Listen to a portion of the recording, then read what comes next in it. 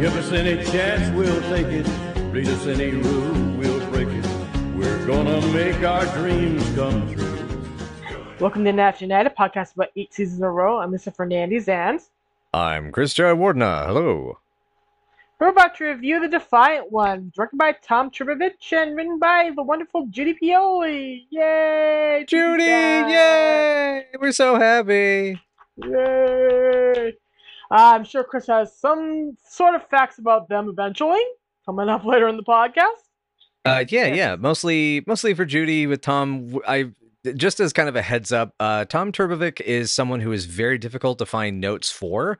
It's one of those cases of just not a lot of interviews, not a lot of discussions. Didn't become the personality like some of the others. So we're going to hold off on those for the foreseeable future until I can actually get something of a toehold in fighting into the inner mind of this guy. Which is very interesting in of itself that he kind of disappeared. Yeah, it's very totally fascinating. Yeah, I've worked on a lot of interesting and powerful projects. But yeah, anyway, but yes, The Defiant One. Yes, Defiant One. Here's what the episode is about. Shirley's attempt at eating a peaceful lunch outside of Bardwell's is ruined by a coughing bum. While she's in the middle of extolling the virtues of Black Beauty to a seemingly innocuous but very tall man, she quickly learns that he is a criminal who is robbing the bank next door. Named an accomplice, she finds herself handcuffed to Louis Armstrong, his real name apparently. They make a run for it, and Shirley finds herself hosting Louis at her apartment, all the while tutting him for his bad manners and uncouth ways. In desperation, she sends out an SOS to Rhonda and to Frank. Will she be rescued from her plight? Meanwhile, a nice security guard interferes with the sleeping Laverne. What do you think of this one? Again, a case of we get back on track thanks to a writer from the past. In this case, Judy brings it. My note actually is huzzah, the queen once again returns. I have this is a weaker episode for me. What really works for me in this episode is the chemistry between Richard Moll and Cindy Williams, which is really unexpected. It's really nice. They have a lot of comic chemistry. They actually look good together. They make a good striking pair, and you kind of almost root for Shirley to reform this guy. Oh, totally. Yeah. After spending a half hour with him. Yeah. Yeah. It's like, and she tries to appeal to his better side, but it's I think it's the case of, it's not just like, oh, it's another crime episode. It's also just the banter and the timing in this one has just it's a very good comedic episode. It's not always laugh out loud, but there's these very enjoyable ups and downs and peaks and valleys in both the writing and the execution that really stick with me. Yeah. I love the obvious little details here are really great. Like, Shirley's favorite book is Black Beauty, because of course it is. Of course it is. And then she recommends My Friend Flicka. Yeah, I like Flicka. I like Flicka. Beat it. Oh, man. Yeah, and for those who don't remember or haven't seen the episode, basically, as Shirley's discussing with tall Richard Moll, the tall Moll, as it were, and mentioning My Friend Flicka, that's when the bum that she has left behind on the bench suddenly cries out, I like Flicka! It's so good. And it's so Judy Askins, too, because as we've noticed, there's Mr. Pioli, there's the, because the same author as Horse Show, and so forth. So, I'm not surprised. Yes. She knows how to write. That woman knows how to write. That's all I gotta say. All the little details here, the little dialogue beats really are a lot of fun. Mm-hmm. We open up with some really, really, really interesting physical comedy where Laverne is asleep out cold during her break. And a security guard tries to help her up on the bench, and she's just dead weight. Yeah, the Archie Hahn as the worker, and this is one of those scenes it just blown away by. Like, I almost wonder if this is like a gag that like Penny had been working on for a while, because like workshopping, because this is so intricate comedically. Like, this is practically Chaplin-esque, and it's glorious, and it really shows that as an actor, Penny was horrendously underrated as a comedic performer. I should say. To quickly clarify, underrated today. It's sort of like I think she should not have been forgotten as she has been. Yeah. People think of her directing career first. Exactly. Right. Honestly, even at her time, she was underrated. Honestly, because people, you read the reviews about Laverne and Shirley, you just hear over and over again about how they're ripping off Lucy, about how they're ruining the intellectual minds of the children. Now they should be watching good shows, smart shows, wholesome shows, you know. Yeah, But but this is yeah, the real deal, man. This is the stuff that's going to yeah, happen for because I yeah, mean, yeah, you're not going to get caught yeah. up in a robbery though, but I mean the whole bit of you fall asleep and something weird happens, you wake up and like, how the hell did I get there? Or like you feel like you've rolled over a bench and fallen into somebody's lap and all that. But even more specifically is Shirley dealing with the bum, the drunk. I mean, that's a very that's a city thing. Definitely, definitely, definitely, definitely, definitely, definitely, definitely. That's just incredibly well choreographed. As you said, incredibly well choreographed. I don't know if Penny had this intended this for any other episode, if they just stuck it in because it worked, because the flow of it worked. But it's also kind of in season 7, the girls get separated more. Mm-hmm. There are a lot of set pieces where one of them will be doing one thing and one of them will do another thing. Like as we said, there are backstage reasons for this. And here, each of them gets to carry a chunk of the episode in a way that flows together and makes sense for the two characters. So you get some really great physical comedy from both of them. I mean, when you have Cindy there monkey clinging to Richard Moll, he's just carrying her around. He spends a lot of the episode just carrying her around from location to location. That's funny. Mm-hmm. Oh, it's great. It requires discipline too. They're both incredible. That opening scene, yeah, that is Chaplin-esque. It's very physical acting and very a very specific brand of physical acting that requires a person to be, completely limp. Yeah. She cannot flinch. She cannot move. She can't indicate that she is actually awake. I wouldn't say he's doing all the work because he has to do his work. She has to do hers of staying completely limp and.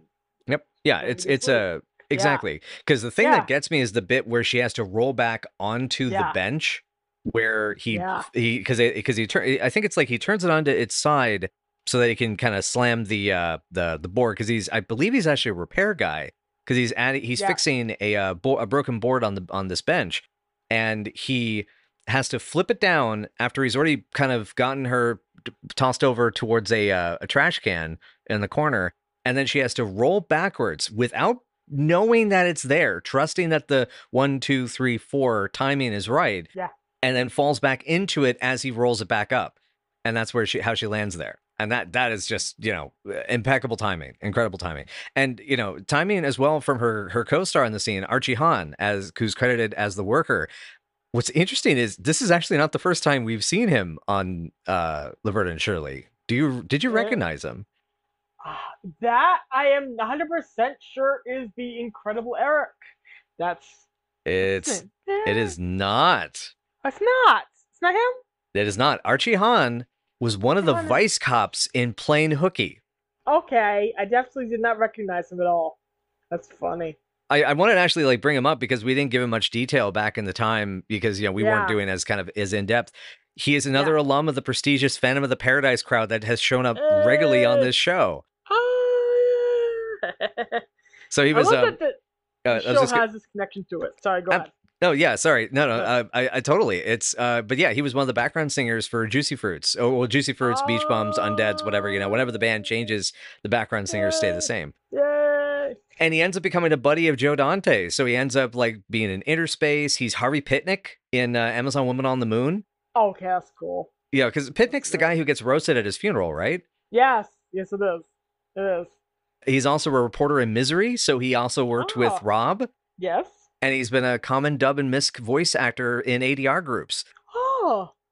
But yeah, so sadly, it's his last appearance as a guest, but it's I loved him here. And I mean, we loved both the Vice Cops in Playing Hooky. They were, great character actors, great guest stars. They're fun. Yeah, so coming back to this scene, I mean, it's a hell of a... I mean, I already was starting to love this episode from that opening because just the energy, the chemistry. I love his deadpan straight man delivery of, it's honey, this isn't even my real job. I'm an actor, Yeah. It's great. That's really great stuff. These are absolutely worthy performances and absolutely worthy actors that They did a great job. He did a great job in specific in this one little scene where the robbery goes completely awry. Yep. Shirley really is this tough. Like, she can punch a guy to death. So, you should be more afraid of her than he is. Oh, totally. Yep. Yeah. She's super unassuming, though, because of how goofy she is in that first half of the episode. Oh, yeah. Oh, yeah, yeah. Oh, yeah. I'm looking at 20 to life and you're worried about chafing? Oh, my God. God, the whole bit is great. Like I said, rapid fire chemistry. And of course, spread them. I beg your pardon. I beg your pardon. It's like, ha ha ha. It's like, go ahead, frisk him. There better be a ring on that finger before you do anything like that. Yeah. And then, eventually they get out of the dirty alley. Yes. Oh, which I love that. It's like, oh, this is disgusting. It's an alley. It's an alley, what you expect. Then they decided this is the most reasonable idea, that he can come back to her apartment and, he can basically cool his heels. That's the best idea they could come up with. Protect each other. Exactly, because you figure within like an hour they're gonna go into the Bardwells, gonna go ask for the employee. Is there someone here that named Shirley that works here? Yes. Yeah. Okay. She may have been involved in robbery. What's her address? And boom, they pretty much would have been waiting for him by the time they got there. Yeah. Well, cops can be that nuts, so it's like, this is true. Yeah. I mean, hell, they take a shot at the guy when they take shots at him when they don't even know if she's an accomplice or hostage at this point. Yeah, exactly, which is very risky. She's like, why? She's basically saying, why are you doing this? You could kill me. How do you know I'm a robber? Mm-hmm. Louis just kicks down that door. Oh, yeah. Capuche. Yep. I made a specific note that at this point there is a fun Beauty and the Beast kind of feeling to their relationship. Oh my God, that is super accurate. Because she's very gently trying to reprimand him and get him to be couth and not slug down all of her milk and not to be sloppy. And he's like, lady, I'm just on the run. They try to shoot at me. This is the second time we've seen Richard Moll on the show. Yes. He was in Malibu Mansion in a completely deleted scene that Chris hasn't seen yet, but I have. And I have to show him eventually because the DVD set butchered it completely. And you can see the comedic chops that make up the career that he is going to end up having. Mm-hmm. Very shortly after this episode, he ends up landing Night Court and becomes Bull Shannon. Yep. I got some great notes for him as well, but because he worked both comedy and dramatic side of the equation. I mean, this dude was in B movies like Caveman, Evil Speak. He's in Metal Storm, The Destruction of Jared Sin. Yes. You even see that like he ended up taking on like even like kids show voices or comedic voice parts, such as he's even in the original Fallout PC game. Like that's this dude has got a hell of a career ahead of him, and it's really cool that like at this point he'd done a couple of things. It looks like he also was in a voice in like American Pop around this time. Yep. Pretty much after this he gets Night Court. I want to say like 4 years after this. I'm pretty sure. Yeah, it started in like '84, so it's around that time period. It would be like 3 years. Absolutely. Because we're in '82. Actually, it's 2 years. '82. And what's cool, he's still working. He's moved to like the direct-to-platform type of schlock in the 2010s, but he even has a project in post-production as of this recording. So we're really super excited to see that that's still a thing. And of course, we cannot mention he was Two-Face in 14 episodes of Batman TAS. Yes, he was. Which is my first encounter with him. Yeah. Oh, that's cool. I hope he shows up in the Night Court sequel series that's coming up from NBC. Nice, yes, good. I hope so too. I would love to see him in that. He's not a regular so far, but time will tell if he gets invited in. My next note on this is that I'm definitely shipping these characters together. I was a little bit too, not gonna lie. Yeah. And I still don't know why. I find the chemistry between them really appealing. And I don't know if it's the actor Rappaport's leaking in, or it's just really clever because he's just this big dumb lug.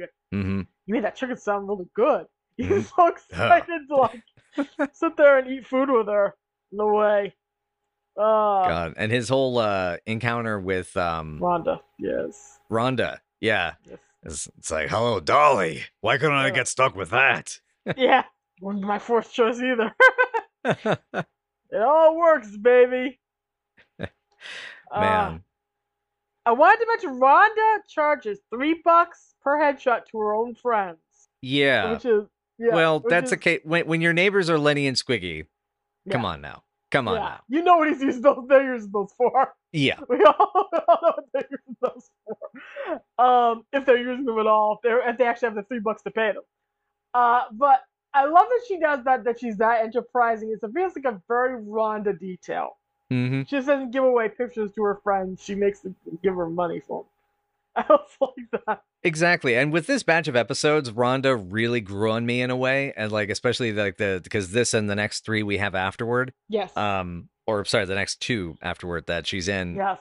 Like, I actually love how it's sad that she doesn't get the idea of what Shirley's talking about, but at the same time, having a neighbor that if you were having kinky fun sex times with and they were like, don't worry about it, you have fun. That's a cool neighbor to have, actually. Yeah. I told you were going to like her. I told you you had to give her time. There you go. Yep.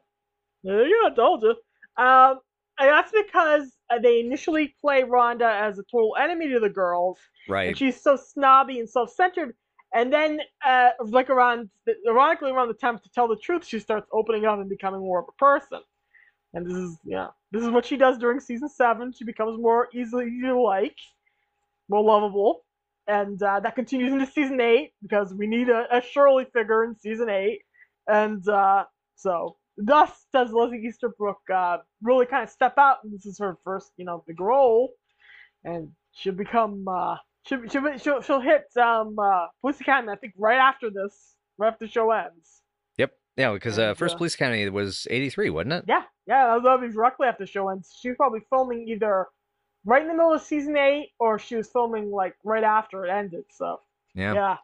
So coming back to Richard Moll, my note is he just goes full Sterling Hayden with his mannerisms, his body, his body language, his voice, because you can tell it's the voice is a little put on, at times. The growl.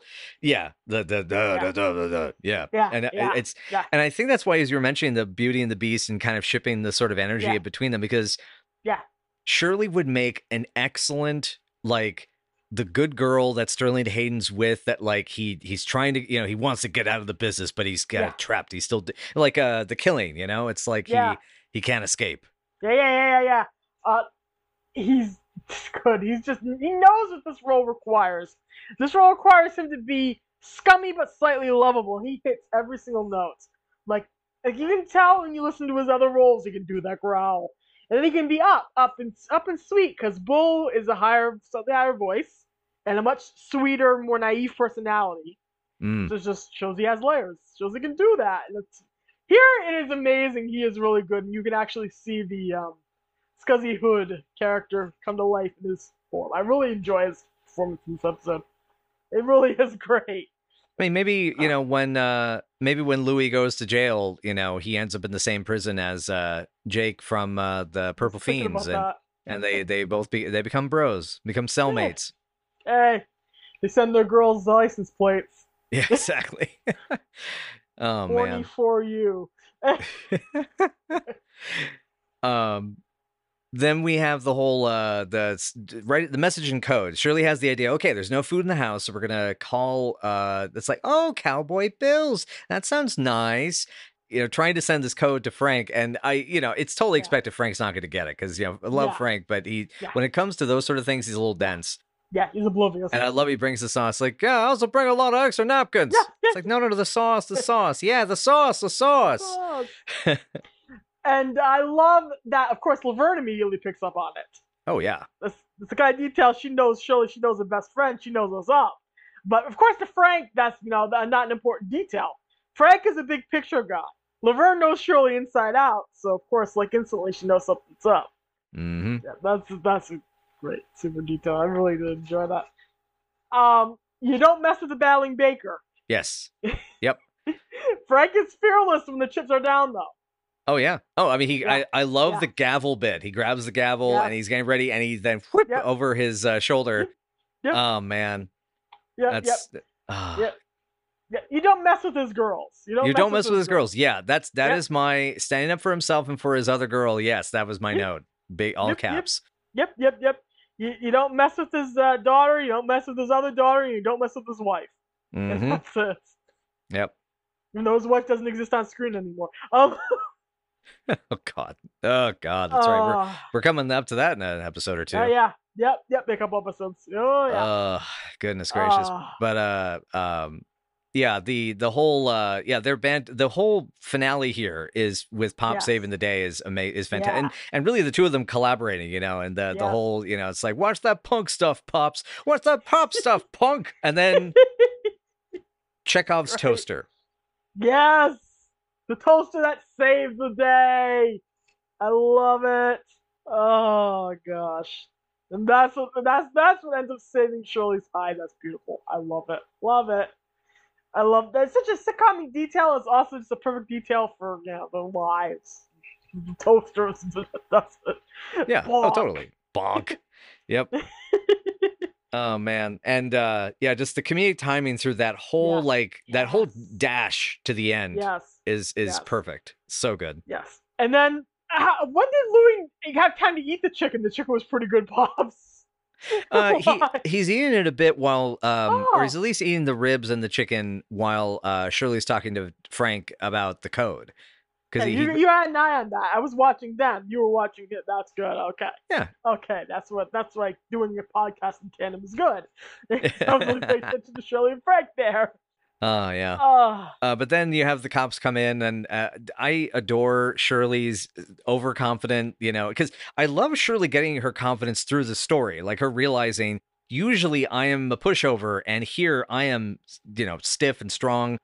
She's not shaking like a leaf, and he's trembling. He realizes the reality, and she knows that she is the victim of the situation, and if she gets out of it, she's not going to go to prison. She'll be cleared, and so it's really cool to see that confidence, and I like the sort of almost punchline of it. When the cops come in, as Louis fallen unconscious on top of her, and she goes, "Don't shoot, don't shoot. I mean, I can handle it, but I've been shot at so many times today." I love that. It's a great line. It's a great moment. I had that marked down too. Oh goodness. I have an actually note that says "That's my girl." Oh yes. When she does all that, she turns his ass in and she snaps him, puts him in his place. Frank's face is amazing. This whole situation. Mm-hmm. I have such a fondness for the fact that that's what saves Shirley in the end. Is Laverne is the one who light bulbs. Oh no, my best friend's in trouble. She calls cops. She saves her dad, and she saves Shirley in the end. Mm-hmm. So in the end, all's well, and we get this amazing Dragnet tribute at the end. Yeah, Frank the Mumbler DeFazio.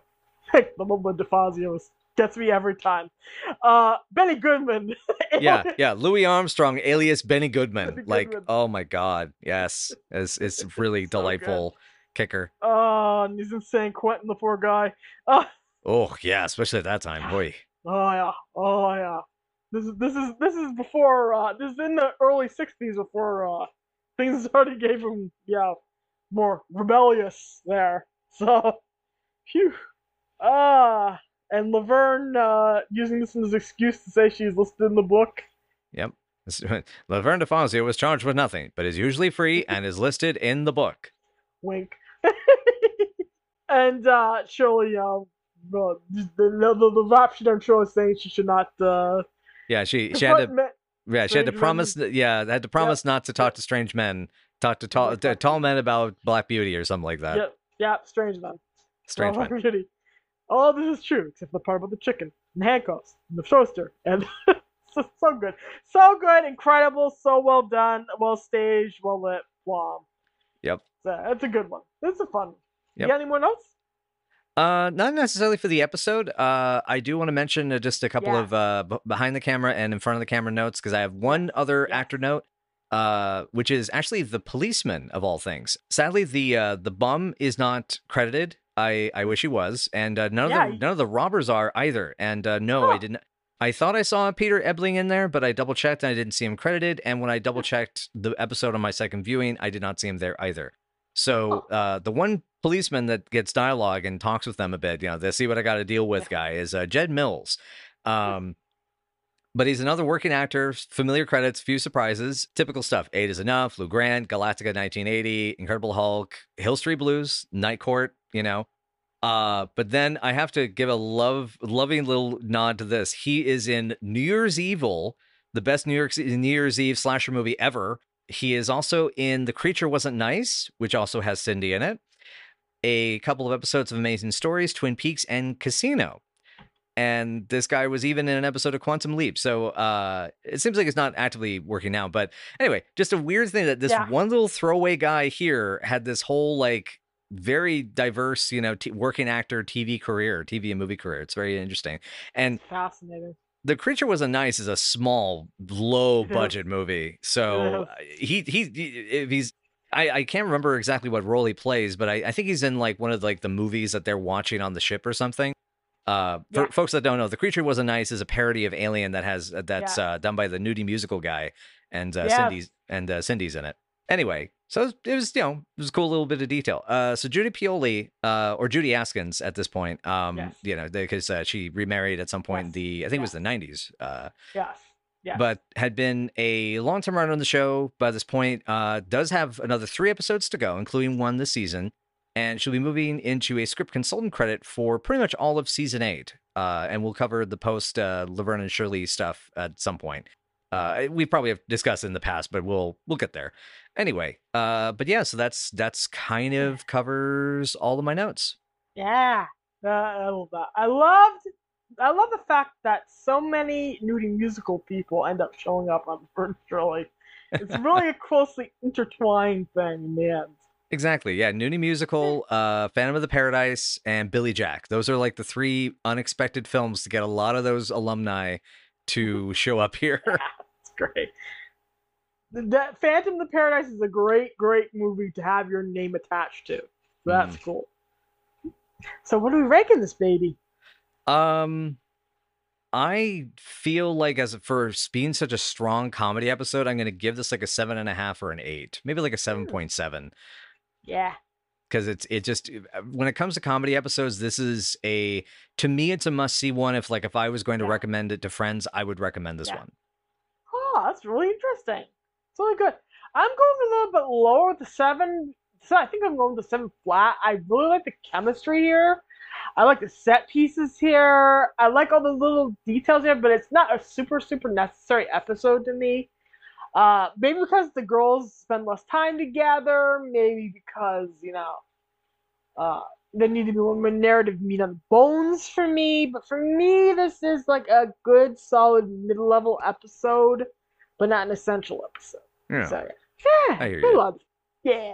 And before we move on to the tail end of this podcast, though, I do want to give a quick shout to the production design and art department team on this episode for all of the wonderful graffiti in that alleyway, including Make Love Not War, pigs, as well as a love next to clearly it's meant to be a syringe on a dumpster. So love drugs. Love drugs. I can't believe I got away with that one. That one surprised me. The dressing and design in Marshallverse alleyways, you'll see all kinds of little different details. You'll see, if you look at the graffiti in the bathroom in place like Happy Days, you'll see all kinds of different little things. Shouts to the production staff, to the writing staff. You'll see shout-outs, that to other parts of the Marshallverse, like to Laverne and Shirley and stuff. There is at one point graffiti in the bathroom that says, "For a good time, call Shirley Feeney." Oh my gosh! Wow. In the men's room in Arnold's, they're not gonna have a good time. Call Shirley Feeney, unless it's the Happy Days version. So. But yeah, that's really cool. Excellent production design. And yet another reminder: Laverne and Shirley was only nominated for 1 Emmy, and that was for costume design. Yep. Yeah. Surprising, but not undeserved. Oh, yeah. Yeah, the costumes are great. Costumes are amazing. Yeah. Shout out to the costume designers. Anywho, all right, but yeah, so that covers it for this episode. Yeah. All right. Cool. So we'll have a quick word from our sponsors on the podcast version of this episode, and then we'll get into our little outro. So stick around, folks. All right. Well, thank you again, everybody, so much for joining us for Night After Night Pod. And if you would like to know more, you can find us at Night After Night PC on Twitter or Night After Night Pod on Facebook, Tumblr, WordPress, Patreon, YouTube, and where other podcasts may be found. And I believe that we would like to just extend a bunch of love out to our wonderful patrons, as they are fantastic and keep us inspired and going. And also big shout out to our little Twitter community of people that is full of some pretty good, pretty wholesome types. And so, Lisa, my darling, my lady love, what is it that we'll be doing next? Lenny and Squeaky scramble to find enough money to gain entry to a fancy awards ceremony. When Squeaky swipes Lenny's sock money from the freezer, Havoc threatens to envelop the boys' friendship. This is a night at the awards. Wow, swiping the sock money, that is a sockable offense. Sock it to me. Bye, y'all, and for heaven's sake, don't read Stranger's Black Beauty in an alley. Unless they ask you to. Actually, if they ask you to, you shouldn't do that either. Yeah. Just don't do IV drugs while reading Black Beauty in the alleyway. That probably would mess up your mind. Oh, God. You'll be crying for many different reasons. The pretty colors, the fanged horses eating your brain, and, of course, the drugs itself.